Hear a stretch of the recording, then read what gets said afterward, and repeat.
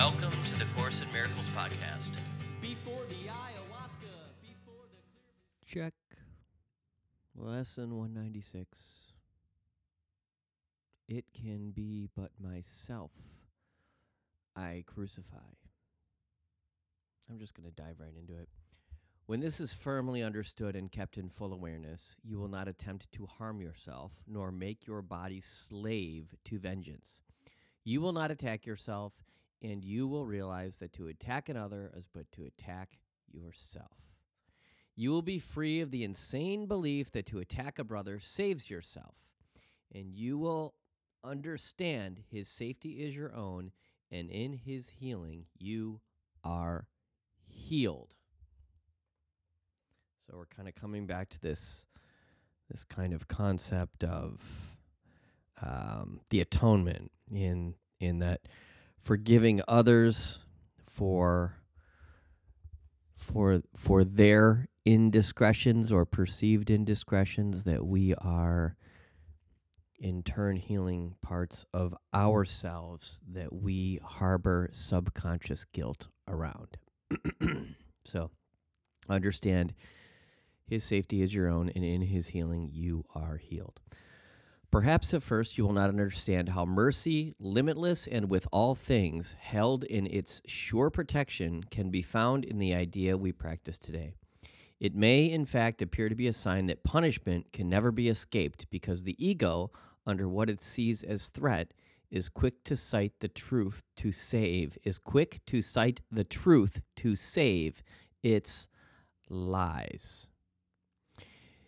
Yet must it fail to understand the truth it uses thus. But you can learn to see these foolish applications and deny the meaning they appear to have. So I was actually doing this a few years ago on my other podcast. This is one of the things my ego, one of the things I'll own that I'm guilty of from time to time is citing the work of David Hawkins in order to attack my political opponents. It's true. I use the truth, what I perceive to be the truth, to protect the position of my ego. Anybody who knows me knows that I could be guilty of this. And I'm a heck of a lot better now than I used to be. But that's sort of what the ego will do. It will gather evidence that may in fact be factual. So the evidence that I was typically using is factual.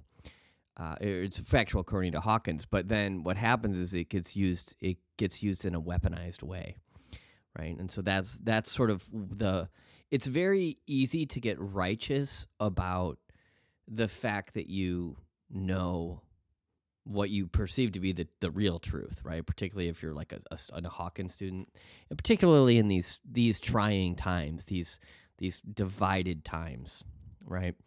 So it's kind of like riffing on what I was talking about yesterday with the whole COVID thing. So, the ego is a sly fox.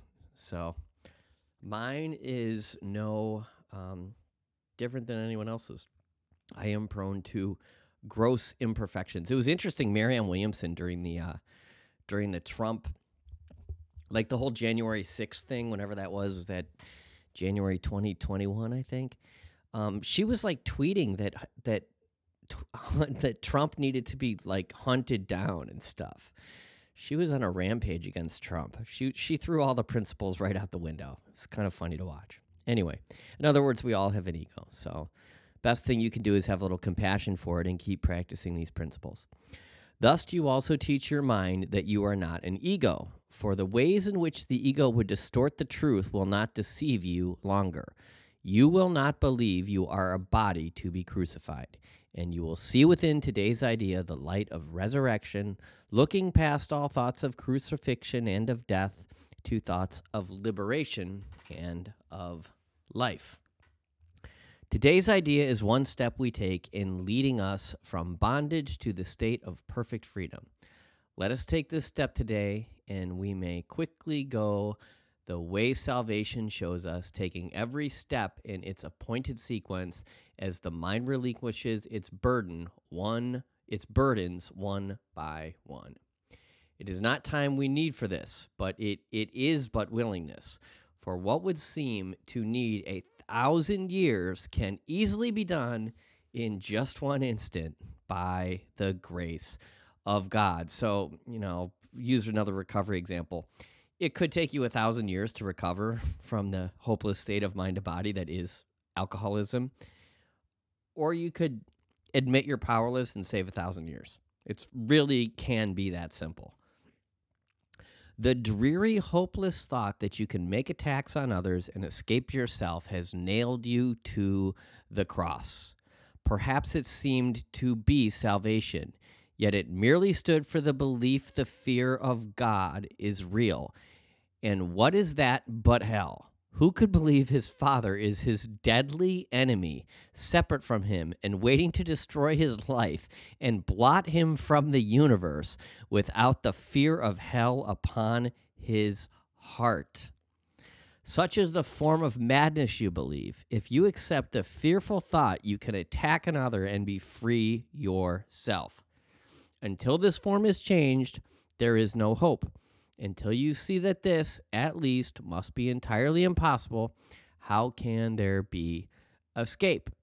The fear of God is real to anyone who thinks this thought is true, and he will not perceive its foolishness or even see that it is there, so that it would be possible to question it. To question it at all, its form must first be changed, at least as much as will permit fear of retaliation to abate, and the responsibility returned to some extent to you. From there, you can at least consider if you want to go along this painful path. Until this shift has been accomplished, you cannot perceive that it is but your thoughts that bring you fear, and your deliverance depends on you. Our next steps will be easy if you take this one today. From there, we go ahead quite rapidly, for once you understand it is impossible that you be hurt except by your own thoughts, the fear of God must disappear. I'll read that one more time. For once you understand it is impossible that you be hurt except by your own thoughts, the fear of God must disappear. You cannot then believe that fear is caused without. And God, whom you had thought to banish, can be welcomed back with the holy mind. Within the holy mind, he never left. This is just such beautiful stuff. Salvation song can certainly be heard in the idea we practice for today.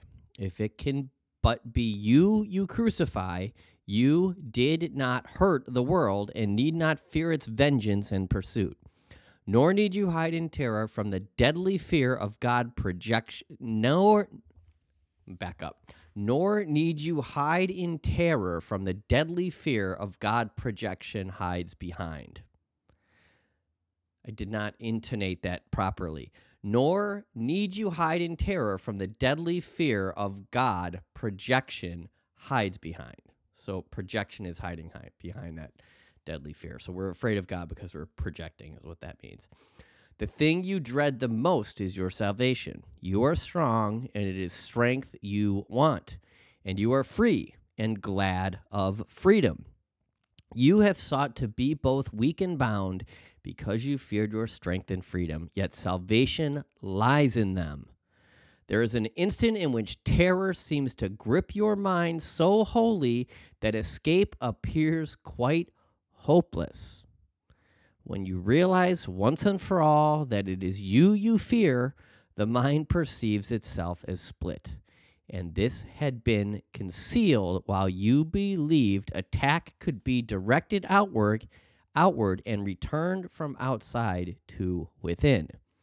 It seemed to be an enemy outside you had to fear, and thus a God outside yourself became your mortal enemy, the source of fear. Now, for an instant, is a murderer perceived within you, eager for your death, intent on plotting punishment for you until the time when it can kill at last. Some great stuff. Yet in this instant is the time as well in which salvation comes. For fear of God has disappeared, and you can call on him to save you from illusions by his love, calling him Father and yourself his Son.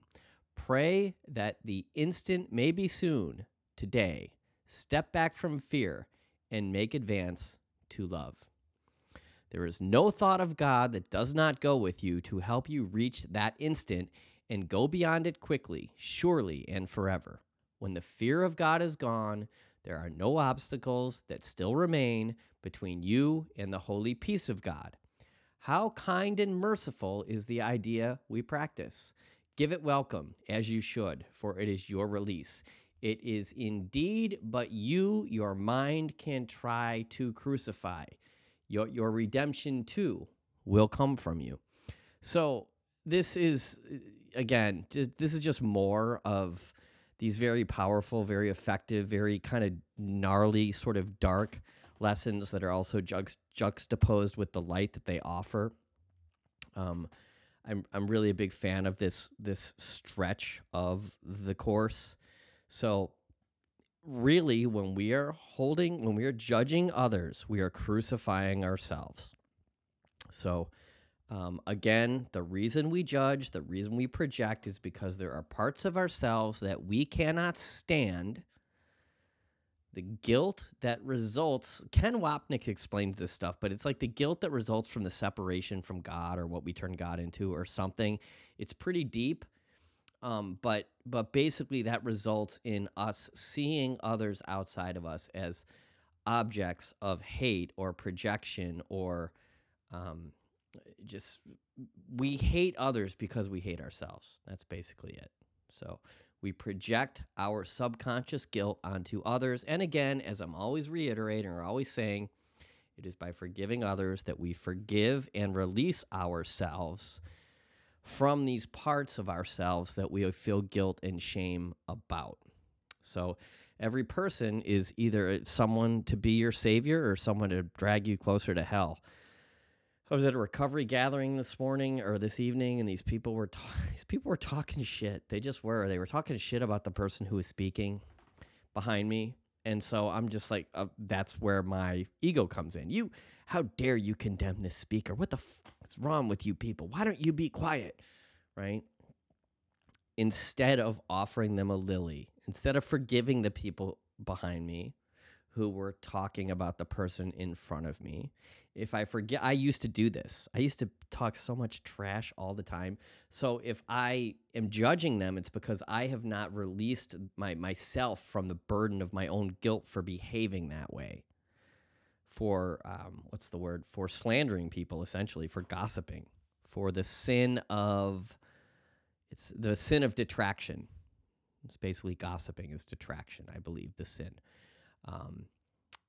So yeah, it's like every person is an opportunity, up to and including the murderers of the world, up to and including the people you really don't like politically, up to and including the president, up to and including the president's son and his cocaine. I'll stop right there. Course in Miracles podcast. Thank you for listening. Talk to you next time. Have a beautiful day. Bye-bye.